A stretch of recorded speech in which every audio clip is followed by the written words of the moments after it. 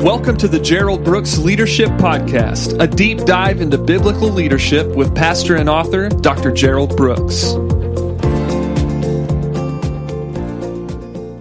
Hi, this is Pastor Gerald Brooks. Thank you so much for joining me for another podcast. As usual, I'm so grateful for all of you that take time to just advance your leadership mindset and just create the leadership heart that I believe is so needed in our society today. As we said often, when you become a leader, you lose the right to think about yourself.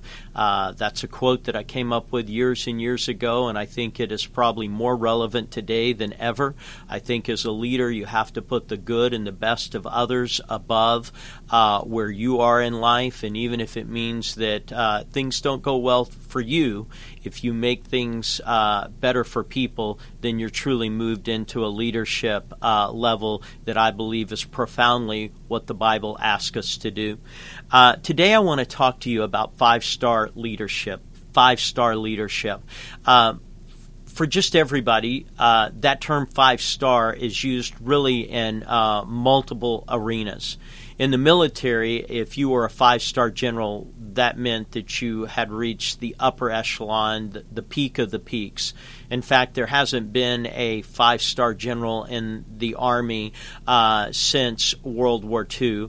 Omar Bradley was the last five-star general, and there hasn't been one since because it's sort of the epic moment to be declared that you are a five-star general. In business, that term five-star is used to talk about a level of achievement that is really the thin air moment. It's the very top. It's the very highest level of business achievement. And so when that five-star is thrown out and someone's called a business a five-star kind of business, it is the upper echelon that very few people achieve, very few people ever go to.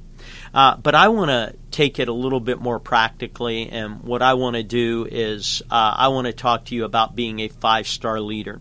Now, being five-star basically means that there are 5 points to it, so let me just start with that. And the 5 points of being a five-star leader are this, is first of all, can you grow? Can you grow? To me, leadership's foundation is the ongoing environment of growth. Can you grow? The second piece to that is, can you keep growing? Can you keep growing? So let's just sort of deal with those first 2 points there. Can you grow? See, in our society, there's a lot of people who use their circumstances for the reason they can't grow. What they say is, well, if you were where I was at, then you would know that growth really isn't possible, that I'm in a place that growth doesn't have the wherewithal to be able to achieve. Except biblically, we're given an example of our Lord and Savior as the Messiah in Isaiah 53, and it says that he was a root that grew out of dry ground. He was a root that grew out of dry ground. Now, what that is referencing is simply this, that he grew where you weren't supposed to grow. We all know that plants need water. We know that plants need moisture. We know that without moisture and water, that things can't grow. And so what he's saying is that as our Savior, he grew in an environment where growth was impossible. And that's what I say to you is, can you grow? Can you grow during tough times? Can you grow during unpleasant times? Can you grow during difficult times? Can you grow? Last night, I was talking to a group of people, and I used an illustration that to me is just one of the most profound illustrations that I've ever run across. And it's about a man named Frederick Douglass. Frederick Douglass in American history is just esteemed. In fact, if you've never read the book, An American Slave, that is Frederick Douglass talking about being born into slavery, being raised as a slave, living as a slave, but he escapes.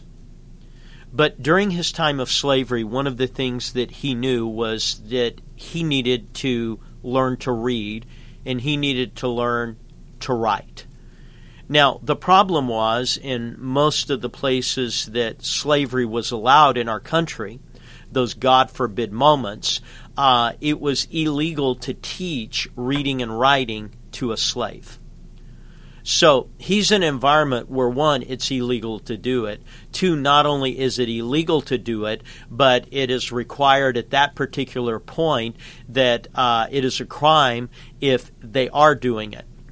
So he had to figure out, how do I teach myself to read and to write? So what he would do as a little boy was he would come up to a group of white boys, and he would say, "Can you spell the word house?" And they would say, "Yes, you can." And he would say, "I don't believe you can." And he would put some coal, and he would give them a clump of coal, and he would walk them over to a fence, and he said, "I don't think you can spell the word house." And he said, "Prove it to me." And the white boy would write up there with the coal the word house. What they didn't know was that Frederick Douglass couldn't write and he couldn't read, but what they were doing was they were teaching him. So after they did that, he would say, "I didn't think you knew how to do that," and he would walk off. But he would go later on in the fence or later on, and he would practice every letter that they had drawn up there. And that's literally how he taught himself to write. He would make the H, he would make the O, he would make the U, the S, the E. He would make the house, and then he would memorize the word, and he would do that repeatedly, time and time again, until he taught himself the alphabet, until he taught himself the basic words, until he taught himself. And then one of his jobs was to help the landowners, and sometimes they needed someone to go get mail for them. So he would run and he would get the mail. And the reason he wanted to do that was that he would take any magazine or anything that was written, and he would read it, and he would look at new words, and he would begin to use those. So here is a man that it was illegal for him to learn to read and write. Here is a man that found a way when it was an environment that he couldn't. And what I want to say to you is, if you are going to be a five-star leader, you're going to have to ask the question, can I grow? Can I grow? But then once you ask the question, can I grow? Can I figure out a growth plan for my life? Can I figure out how to grow in my life? Then you're going to have to ask another question, and that is, can I keep growing?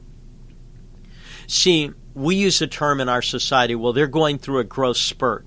That may be true when it comes to the physical stature of our bodies, but it's not true when it comes to the overall life.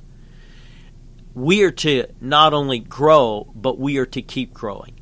And it's one thing to have growth where you're sort of in the mood and you pick up a book, or you're in the mood and you feel a little bit inspired. But can you keep growing? Can you grow day after day, week after week, month after month, year after year, decade after decade?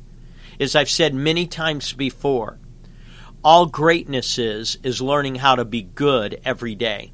And if you put good together day after day, week after week, month after month, year after year, decade after decade, if you learn to do that so repeatedly, eventually someone's going to look at you and say, well, you're great at that. And what you know is, it's not that you're great, you've just learned how to be good every day.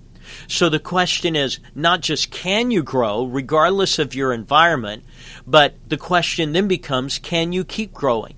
Can you develop the discipline that you are going to grow continually, repeatedly, and you are going to make yourself learn bigger than what you've ever learned before, and that you are going to dive in deeper than you've ever dove into things before? You are going to expose yourself to learning possibilities, and those learning possibilities will be profound in your life.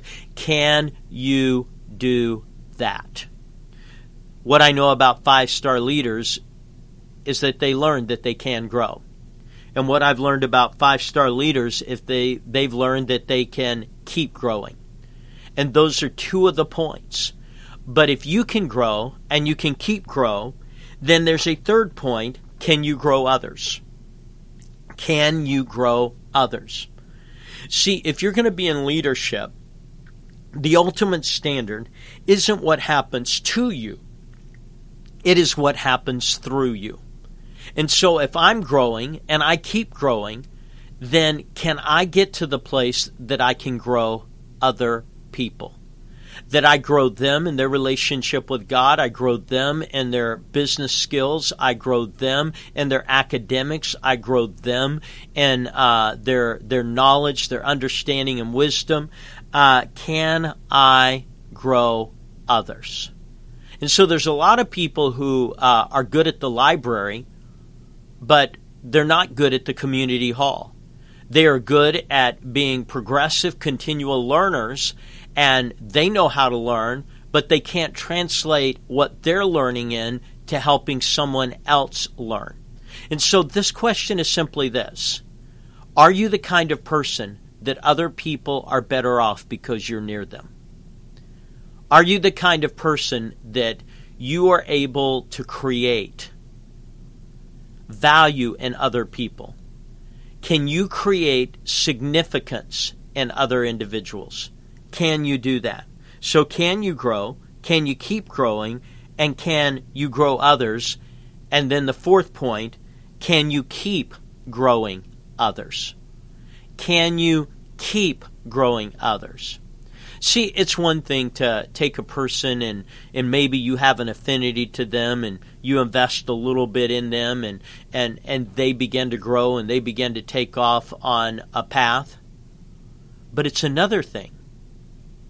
It's another thing when you can do that not just with one person, but you can do that continually. And you can do that repeatedly. And you can do that regularly.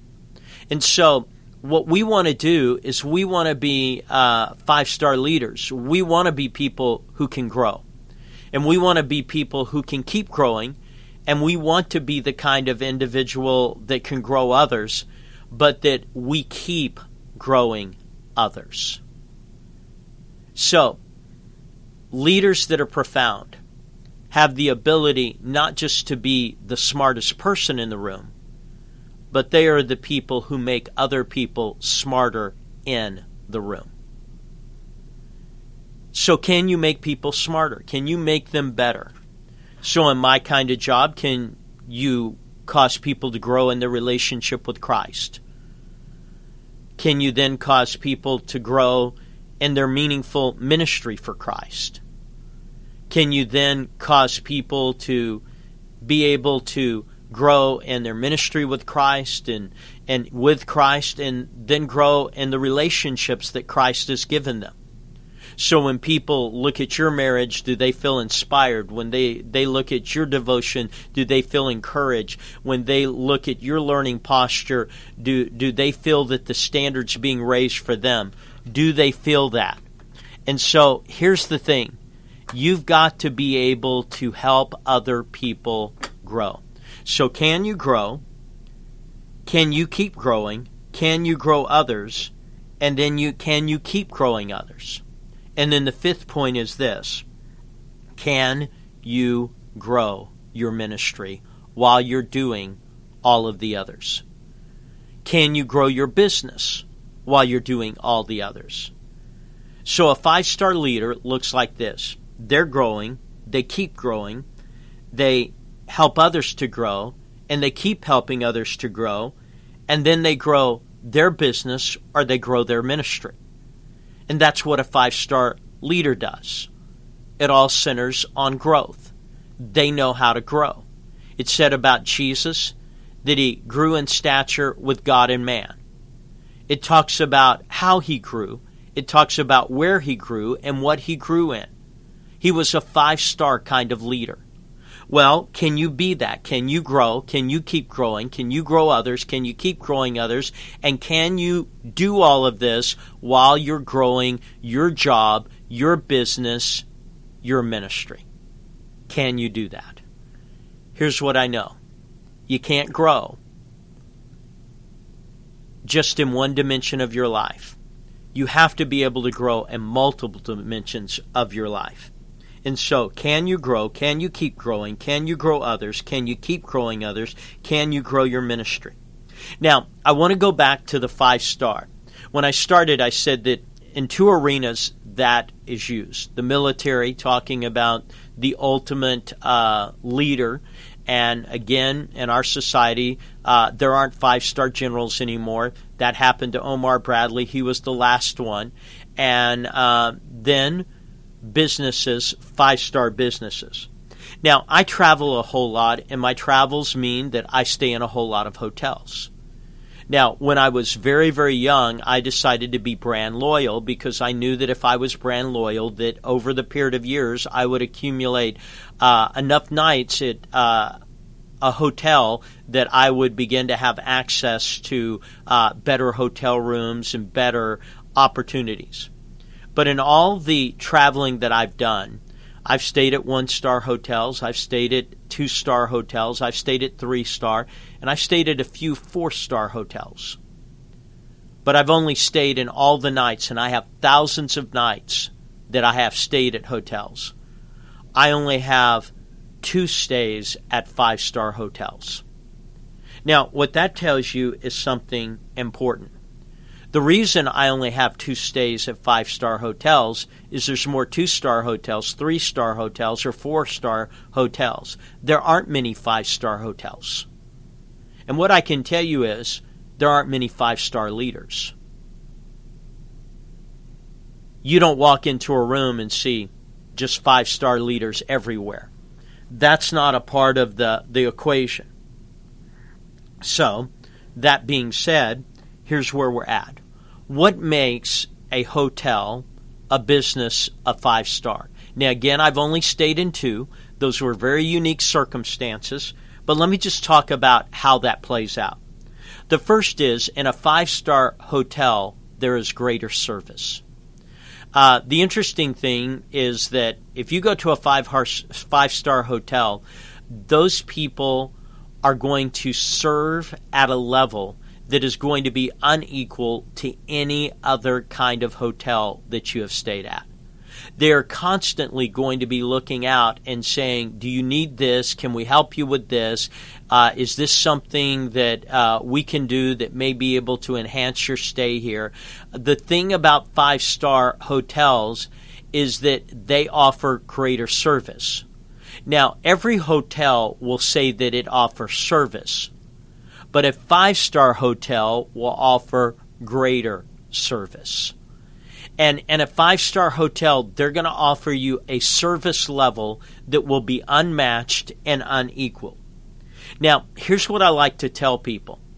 If you're going to be a 5-star leader, you're going to have to learn to have greater service. And when we talk about serving, that means you do your job. And that's basically how most of us serve. We do our job. But greater service is this. You do your job before you're asked. So the difference is that if you went to the average hotel, there may be a magazine that's out of place. Well, the manager may walk over there and say the magazines are out of order here and may ask someone to come over and fix them.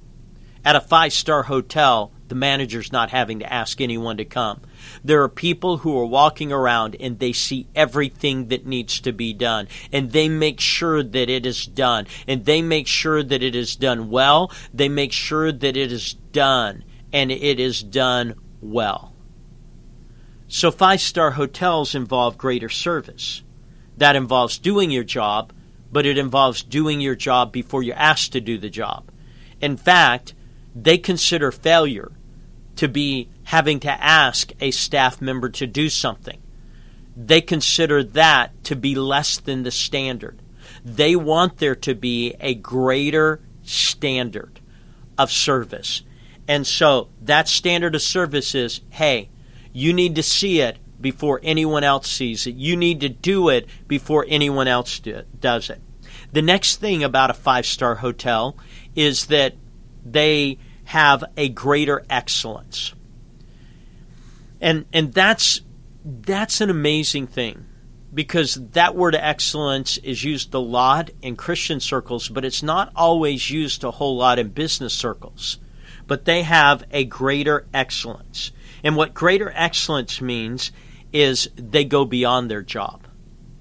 See, the one thing that someone with excellence will never say is they will never say, that's not my job. See, someone who just serves may say, that's not my job. But someone who has excellence, they'll never say, that's not my job. And so you may walk up to them and say, hey, I'm here and I'm doing a business meeting at this hotel. I need this, I need this, I need this. Well, they're not going to say, hey, I'm not in charge of the equipment, the audio. I'm not in charge of room setup. What they will do is they will turn around and say, let me see what I can do to make this happen. Let me see what I can do to make this happen. See, if you're going to have excellence, excellence doesn't show up in the job you're required to do. Excellence shows up in your willingness to do a job you're not expected to do. That's what excellence is. So there's a greater service, there's a greater excellence. But then there's a greater responsibility. And it's amazing in the 2 5-star hotels I've been at, the level of responsibility that people took, from the person who helped you with your bags, to the person who was helping clean your room, to the person who is helping serve you food, the level of responsibility. Here's what I like to say. You know that someone has assumed responsibility in an organization, in a job, in a business, in a ministry, when it's no longer about me, it has become we. See, greater responsibility is that I want the team to look good. I want the team to get credit. People who assume greater responsibility, what they do is they make it about we rather than me. They understand the biblical value of I decrease that he might increase. That sometimes for the team to do good, it has to be less about you and it has to be more about the team. I've told the story before, but John Wooden, who was the coach at UCLA basketball, won the most championships that will probably ever be won by a college coach, probably in any arena. But he was just so effective. But he had a kid that was really super talented. And he wouldn't play the kid. And the kid just sat on the bench. But a few times in the game, he'd put him in. And then one day the kid was frustrated and turned to John Wooden and said, you know that I'm the best player on the floor. And John Wooden looked at him. He said, I know you're the best player, but we're not the best team when you're on the floor. And I thought that was magic. A lot of people are so consumed with their talent that they lose sight of the team. And so what I know about 5-star businesses, hotels, is there's greater service, there's greater excellence, and there's greater responsibility. And then there's greater accountability. And greater accountability looks like this. We're not a hotel that offers beds. We're a home who has guests. Now just think about that. When you walk into a hotel, most people are approaching a hotel as, I need a room, so I have a bed. But if you walk into a 5-star hotel, what they're doing is they've made the picture so much different. What they say is, we are a home, and you are going to be our guest. So where would you rather be? At a place that's going to give you a bed, or at a home that's going to treat you like a guest? See, the accountability changes because the goal changes. And they live with a higher accountability because they have a higher goal. They're not just selling a number of rooms that have beds. They're creating a home environment for people they consider guests. But when it comes to excellence, greater service, or it comes to being a 5-star business, greater service, greater excellence, greater responsibility, greater accountability, but there's also a greater cost. Now, like I said, I've only stayed at 2 5-star hotels, and I've spent thousands of nights. 1, there aren't many, but 2, if you're going to stay in a 5-star hotel, it costs more. You're going to pay more to be in that. But let me tell you why you're going to pay more. Because that hotel paid more to be that. They put more money into their building. They put more money into their team. And they put more money into the little things. So it's going to cost you more. Now, I ended with this intentionally. Because you're not going to be a 5-star leader without it costing you. And a lot of people want high recognition, but they want it at a low price. They want to reach the top of the ladder, but they only want to pay for one rung. And what I want to tell you is, if you're a leader, it costs you. It costs you something to be a highly intelligent, high-capacity leader. You're going to have to do things that are going to cost you. They're going to cost you time. They may cost you income. They may cost you opportunities. But you're going to do things that are going to cost you to lead. So literally, you're going to have to give up time. Yeah, everyone else is playing around, but you're going to put in the time. You're going to put in the time to be a 5-star leader. It's not just that you're going to put in the time, but it's going to cost you. And what it's going to do is it's going to cost you some money.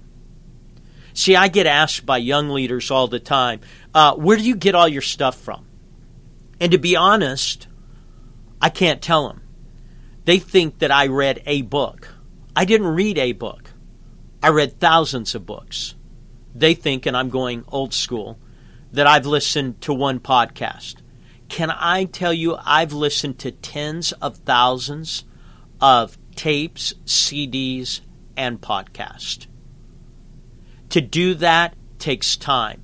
To do that takes energy. Craig Rochelle, who's a good friend of mine, he made a statement to me in a conversation. He said, Gerald, you're a content machine. You can turn out content on a level that I don't know that anyone else can do. Well, I appreciate Craig's recognition that there's quality content going out. But that content is a result of thousands, tens of thousands of hours of reading, of listening, and then praying. So when I got this lesson, it was my day off. I'm literally sitting in my backyard and I'm praying. And then the thought came. This whole message was written in about 3.5 minutes. Now, how do you write something in 3.5 minutes that will go all over the world? You write it because you've paid a cost. You've paid a price.